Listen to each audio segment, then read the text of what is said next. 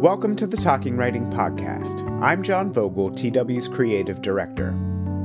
For this episode, I interviewed music cognition and aesthetics researcher Amy Belfi. Amy is an associate professor at Missouri University of Science and Technology and currently serves as co-editor of the journal Psychology of Aesthetics, Creativity, and the Arts.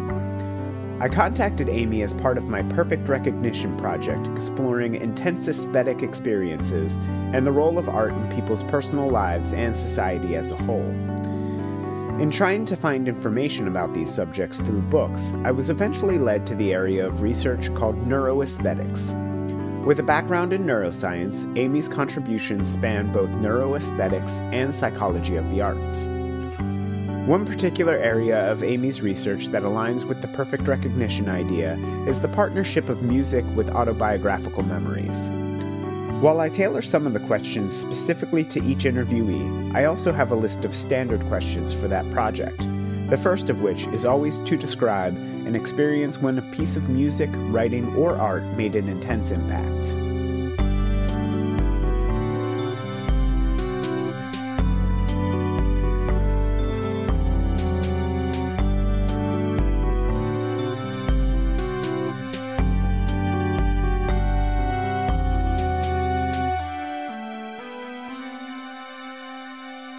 Could you describe an instance when viewing, hearing, or creating a work of art has created an intense or caused an intense reaction?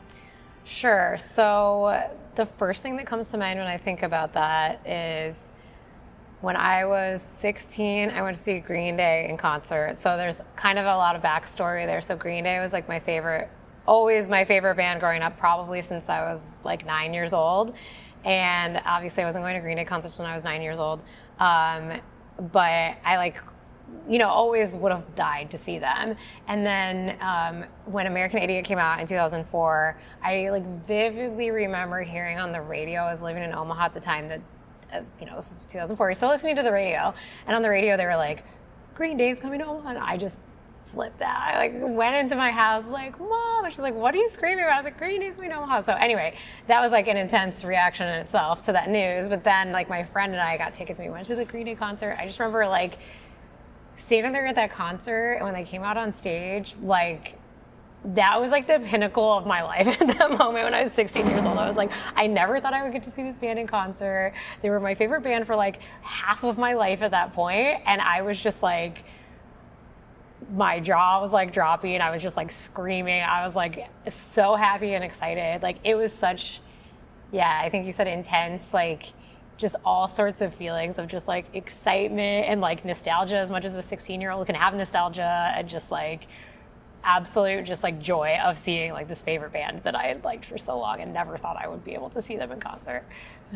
Nice. Yeah, I've definitely had concerts like that where and I think part of that is also feeling like the band lived up to the expectations of what you wanted to hear. Yes, it was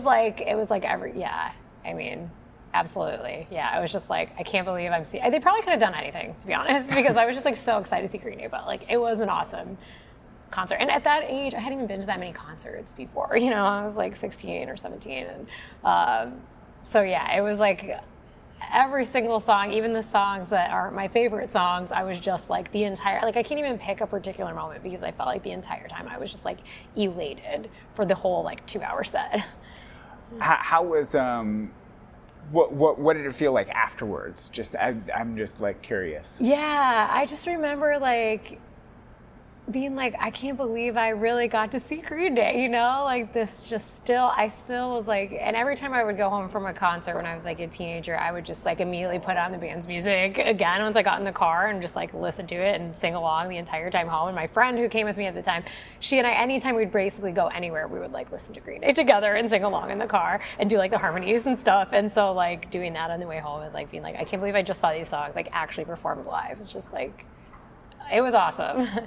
Nice. And has that been replicated with other bands that you've seen later on? Yeah, I love live music. I've gone to a lot of different concerts. I've seen a lot of my favorite bands perform live, but that was kind of the first And that band just meant so much to me. Like recently we were cleaning out old stuff from like my parents were getting rid of like old school stuff. And I found an essay from 7th grade when they, try to teach you to write persuasive essays. And it was like why Green Day should be in the Rock and Roll Hall of Fame. And I was like, I called that one in, 1999 or whatever it was. Like, so, and it's just, that was so meaningful to me because that band I felt like I had grown up listening to them.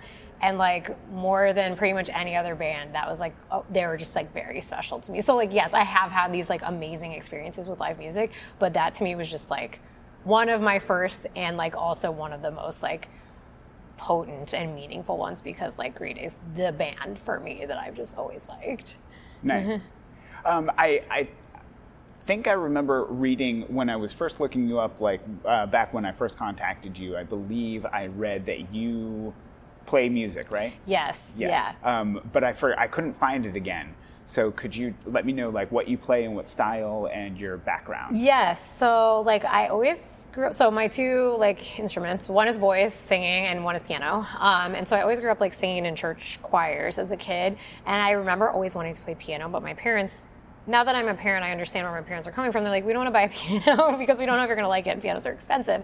So I got my grandma had a piano that was passed along to some other relative, and it somehow came back to us when I was like 10. And I remember that's also kind of a similarly like potent memory, like getting that piano. I was just, again, elated to get this piano. I was so excited to get it and started taking lessons. I just immediately was like, I love this instrument. Like I love playing piano. And so that was like a big, big part of my life as well throughout like end of elementary and then middle and high school. And like I did competitions and it was always just like classical repertoire for piano. Like I can't improvise to save my life. Like it's just like classical music. But yeah, so I did that all through high school and I took lessons all through college. Loved that. And then choir I got really into in high school as well. And I did show choir and was like super competitive about that. And then I sang in choir all through college. But like, unfortunately, I really haven't played music, honestly, since college, really. I need to buy a piano, but now I'm like, pianos are so expensive. Yeah. It is difficult to keep up with playing music as soon as you get into adulthood and start to have adult responsibilities and need to pay for yourself and stuff like that. And that's something I've been kind of trying to explore with people. And I don't have like a well-formulated question for this, but maybe if you could just describe your own experience and what it's the feelings that you have not being able to make the time to pursue music into your adulthood. I feel kind of lucky because I incorporated music into my job in a totally different way. I'm not making music, but I'm like studying music. So music is like a very prominent part of my everyday life because it's my scientific area of research, right? So I'm studying like listening to music and how music can trigger emotions and memories and those kind of things. So like music is very prominent, but yeah, it's funny that my identity kind of shifted. Like piano is like a big part of my identity and singing all through college, and then I get into grad school and it's like my identity went from being like a music person, like I was like very, I don't know exactly what the title was, but in high school, senior superlatives, I was like best musician or something like that, I think. So that was like a part of me. And then I go to grad school and I'm like, well, now I've changed from like musician to like I'm a scientist. And like I'm a scientist who studies music, but like that science part maybe kind of like took over some of the like identity that was like previously attributed to music. And so I almost feel kind of like embarrassed when people are like, do you play music? And I'm like, well, kind of, like it's sad and I really want to get back to it, but it's just hard to have the time. And secondly, I don't have a piano and like I sing in my car, but not in a choir or anything. You mentioned that you can't improvise to save your life, and I'm also not a very good improviser, but I have. Do you know John Slobod's main book, Musical Mind? Yeah. He has a story in there that where somebody who's classically trained sort of goes, tries to teach himself to improvise, and it's like an incredible uphill battle of difficulty. Yeah. And I just wonder. Sometimes I wonder about like the two tracks of like learning to play music through the repertoires Yeah. and through like already formulated music versus like getting an instrument, playing around on it, and creating things yourself. Yeah. In your personal experience, but also what you've seen with other musicians and other people, how do you feel about it? Can you elaborate on that tension? Yeah, definitely. Like, you know, I said I was always into classical, and I like classical music, and I love like Chopin and stuff. So that was always kind of like appealing to me, and and I'm kind of the type of person that, I don't know, like when I was playing with Legos as a kid, I like to have the instructions and follow it and build the Lego, and then my brother would be the one like playing with the characters. Like, just doing this with my kid the other day, like she had a Lego, she's like, I like playing with it more than building it and following the instructions. I'm like, I'm the opposite. So maybe that's why I was like kind of drawn to like the classical music, because it's like, you know, you put your own interpretation onto it, certainly, but like the notes are there and you're learning these pieces.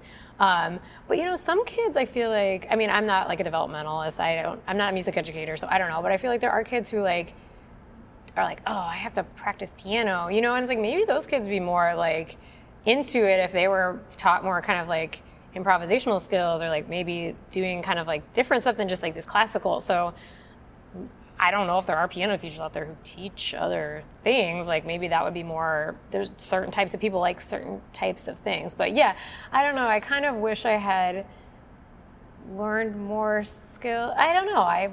I never wanted to do anything different besides just play Chopin over and over again. So like every single thing that Chopin did. But I feel like now I wish I had more skills or like sight reading. Like I used to be okay at sight reading. I was never great, but now I like can barely sight read at all. I wish I had more like, not to say my teacher didn't try to give me sight reading skills, he did, but like that just was not my strong suit. And now it's like, because I haven't practiced in like a decade, I feel like I have no like, I could never improvise and I could never sight read well. So like now I'm like starting from square one if I want to like play piano again.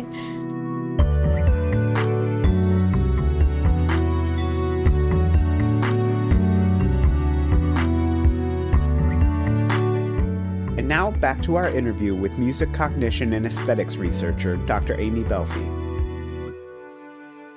What roles have your familial and or partners' relationships played in your pursuit of art or science? Especially growing up, like what kind of like encouragements and discouragements did you get in the family setting? And also social relationships growing up, like, you know, for a lot of people, it's like friends that they meet who end up, you know, forming bands with and stuff like that, or that sort of thing. Okay, so like my dad is very, very into music, and my dad and my uncle are very into music and like 70s, 80s, like power pop, new wave, that kind of stuff. And so like that was a lot of what I kind of had around the house listening to growing up. That's kind of how I got into like Green Day, alternative, like 90s alternative, because like I don't know, I need to talk to my dad about it, because I'm like, my dad was still listening to new music when I was a kid, and like I don't have time to listen to new music. I don't know, it was easier maybe back then on the radio, you just turn on the radio, but so that's kind of how I got into like Green Day, and that kind of alternative 90s stuff was from my dad. And then I had an older cousin who was also really into like, she was going to Warped Tour and stuff and bringing me back shirts that were signed by like Real Big Fish and things. So that's kind of how I got into like the ska music, and then got my brother into ska music and like, you know, ska punk type of stuff. And so like that's kind of how my musical tastes were formed from a lot of like my dad. And in terms of like encouraging me to pursue music, like my parents were always encouraging about that. Like my mom actually found the college that I ended up going to. She was like reading a book and was like, you have to go visit St. Olaf College. And St. Olaf, if people have heard of St. Olaf, it's usually because of choir or because of Golden Girls. But the choir is like, and music is just like a huge part of that college. And so that's why my mom was like, you have to go visit this college. And I just visited it and loved it. And so like, yeah, my parents are always encouraging me with piano and with choirs and stuff. And like, yeah, they found me my piano teacher when we moved from Missouri to Omaha, and like he was a huge influence, like amazing piano instructor. And then really like my PhD advisor was like just a hugely influential person in my life, but like very supportive when I came to him and said like, I want to do this music neuroscience research. And that's not really like what his lab has done. He had like one student, he's got a huge lab, and he loves music. And so he was like so supportive to be like, do it, sure, do what you want. Like he gave me like the freedom to do this like kind of off the wall, especially when I started. So I started grad school in 2010 and like, it's so heartwarming to see how far the field has come, and not even just music cognition, but like the broader neuroscience and cognitive psychology field. When I started doing this stuff, man, people thought I was like nuts. They were like, don't do that, it's a bad idea, it's like gonna kill your career because it's so niche. Like it was seen as like very niche and like not mainstream part of the field at all in 2010, 11, 12. When I was starting, I would go to conferences. I remember one Society for Neuroscience, someone came to my poster and was like, what's the point in studying music? Like aggressively questioning me, some random guy, I don't know. And like now there's people coming out of left field to talk to me being like, I was interested in this music study, I'm gonna do something with music. Like it's blowing up, and it's like, I love it. I love seeing other people like finally being like, this is an interesting thing to study. So yeah, my PhD advisor kind of like it wasn't like a huge risk, I guess, on his part, but he was like so supportive in letting me do it. And I was just like, you know what, if this kills my career, I don't care, because like this is what I'm interested in and I want to pursue this. And if it means I'm not going to get some fancy prestigious job, I literally don't care at all about that. So like I just wanted to keep doing what I wanted to do and answering these questions. And so yeah, that was another very influential person in just like my pursuit of this kind of like combination of music and science. And I'm really glad I ignored people who were like, this is a pointless area of research, because I'm like, I don't care what you think. Like, I think it's interesting. So, and here I am, still here doing it. So, what kind of obstacles do you feel like you faced in getting funding because of the niche? Yeah, so absolutely. When I was in grad school, like I remember I was going to apply for like a specific type of grant. Like my PhD advisor kind of like talked to funding people, and yeah, it was basically like, you have no chance. It's like, don't even try. And like I applied for a few grants, like going into postdoc, and didn't, it's like, you don't know what to blame when you don't get a grant. There's like lots of things that could play into it, but absolutely back then. And there's people who, I'm not trying to say that I'm like the first person doing music cognition. I mean, there's been people doing music cognition since like, the 70s, 60s, like in psychology. Like there's like giants in the field who've been doing this for a while. And I like love this field because I feel like we have some especially like prominent female scientists like in music cognition who've been doing, some of the first people doing this, and it's like very inspiring. And I look back and I'm like, how are they able to do this back then? Like, because I faced even like, funding issues, people saying that this was a pointless area of research, but now that's dramatically changed. Like NIH had specific funding mechanisms for music research. Like now I'm, I have an NIH grant myself, which like I wouldn't have dreamed of 10 years ago. Like I never thought that would be possible. And it's like amazing to have funding to do this research and to have it be valued by not just me and my colleagues in music cognition, but like the broader scientific community. Like it's incredible. It's really changing, and like it's super exciting. And just like, yeah, it's awesome. How do you feel about the attention from, I guess, people like me, from like outside the scientific community? But do you find that there's more popular interest in it as well? I think there is. I think there always has been, though. Like, I think the popular interest was always way more than like the scientific interest and like the funding interest. Like, even in 2010 or whatever, I wasn't talking to like non-scientists who were saying, what's the point in this? Like, it was the science people who were saying like, that's not a good idea for your career. Or like, if you want to study, a lot of people who study music were like doing it kind of like on the side. Like, they would be like more like perception people, or like memory, not really so many memory people, but like auditory, people are language people who like do music on the side as like a side interest. And now it's like, you can be like a music person. But I think the public was, and like non-scientists were always kind of fun, because not everybody, but like most people like music, and most people like really hold that tight. Like it's very important. It's not like most people just like music, but they really like music, and so they think it's valuable. But now I think scientific people have kind of caught up. Yeah, I don't really know what the explanation is for like why music neuroscience and music psychology has like become more accepted scientifically. I don't know if it's just that like more people started doing it, or like if really it was like a top down thing, like when Francis Collins, who was the head of NIH, like decided like we should fund more of this, if that kind of drove more of the interest, if people were like, oh, actually this is fundable now, I don't know what it is, or if it's just this like more people doing a thing, but it's probably a combination of all of these different factors. But like, it's definitely an exciting time to be like doing this type of research now. It just feels good to feel like, I don't know, we talked about the Music Cognition Conference, how we're kind of like the like island of misfit toys, I feel like, because those of us coming from like a psychology background, we're like always seen as like, oh, you're doing this really niche thing. But then similarly, like my colleagues who are like in music theory programs, to be studying music using science, they're kind of seen as like kind of niche. So like we're all like these like niche people coming together, but now it's like not quite as niche, which is, it's cool. It feels good to be like, you know, accepted by at large scientific community. And one of the things you said earlier was that everybody loves music. I mean, like besides, there's a very small percentage of people who are amusical and don't really connect with music. But like it is something, I guess this is something that I've been going through a lot in my adult life. Just the amount that people do value the music that they like. Yes. But the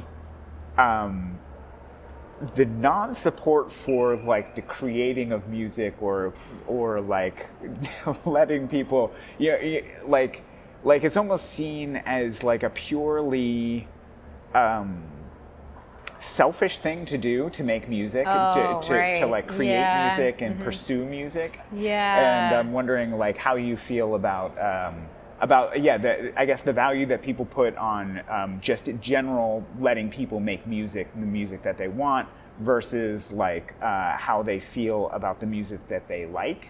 Oh my gosh, I feel like I never have like really thought about this issue before, but it's interesting that like, people value music when they're the ones like consuming it, but like people I feel like would be like, oh, I don't want my kids to try and be a musician because it's like a dead end, you know, it's not going to make the money or whatever, but it's like, but somebody's got to be making the music that you're listening, you like it so much, like, what do you want? Like this to be made by robots? Which no, people don't want that. Like that, we recently did a study on that actually, and like, it's like if music is all created by AI, it's like nobody wants that because they want it to be like a personal thing that somebody did, but like, who do you expect is going to be the person making it? I don't know. That's an interesting, like I hadn't really thought about that issue before, but I think you're totally right that there's this kind of like weird disconnect or conflict or something between like people liking music but not wanting, like, but not valuing people making it or something like that. Anyway, I hadn't thought about that.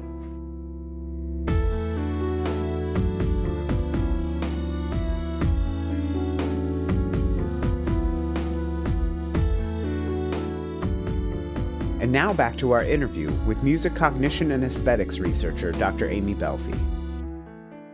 How do you feel about the roles of like criticism and judgment, like which is common with, you know, Pitchfork Spin, like other sort of like people talking about music and judging it and assigning value to it. How do you feel about that as an institution and its role and what it does to music?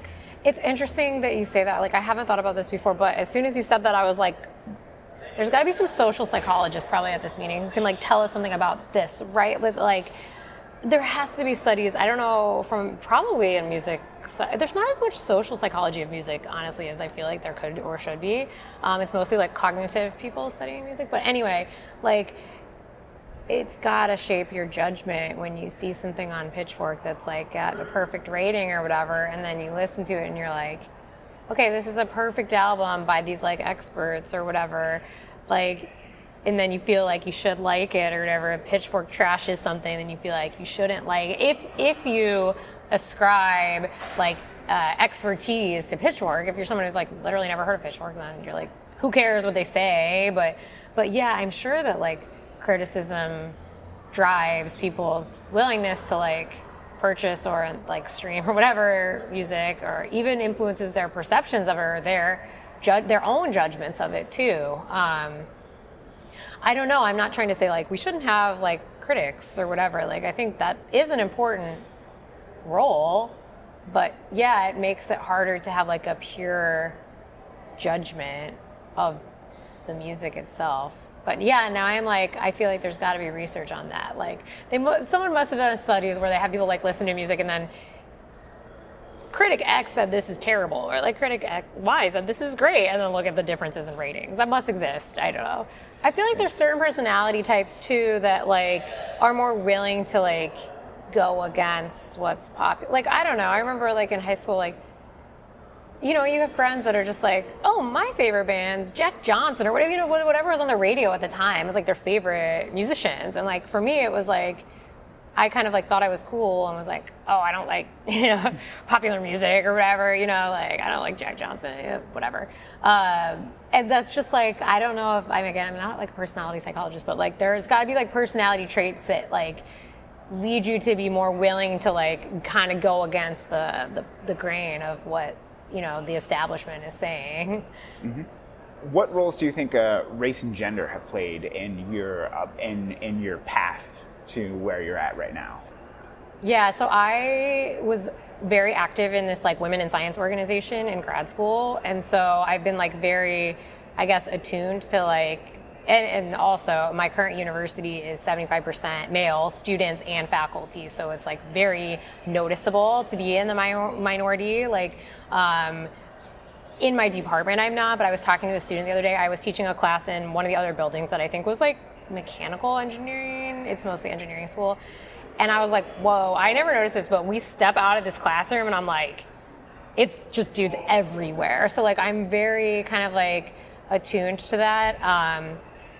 For me personally, I have felt like incidences of like kind of sexism towards me, more so when I'm like in environments that are like heavily male dominated.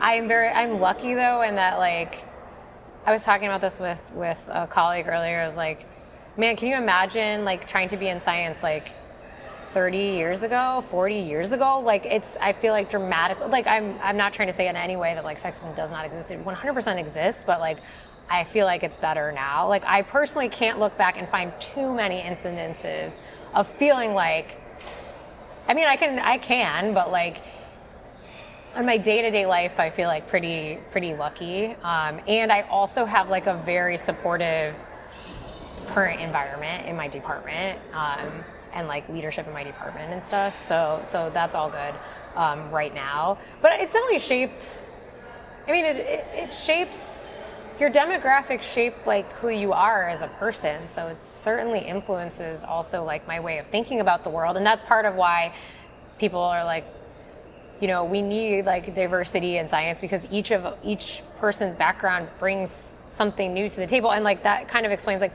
why are people always studying Western music? Well, because who's been doing this research? It's like white people doing this research. So that's why they're studying this like predominantly like white male type of music, like classical music. So if we want to be able to make claims about like universality or about music in general, like we need to be studying all types of music. We need all types of people to be doing this work. But then it's like hard to want to like bring people into spaces that are antagonistic or hostile towards like, I don't know, my university, I wouldn't say is like, my department's really good, but I wouldn't say it's overall like a very welcoming place if you're not white and if you're not male. Like, so do I want to be like recruiting people to this place that is like on an institutional level antagonistic toward? I don't know. It's like this conundrum. And I only have, one last question on the list, which is on a broader level, how do you feel about the placement of art in society historically and currently, and where would you like to see it go? Oh, that's an interesting question, man. I thought you were just going to ask me questions about science. You're asking me these like hard, deep, thoughtful questions.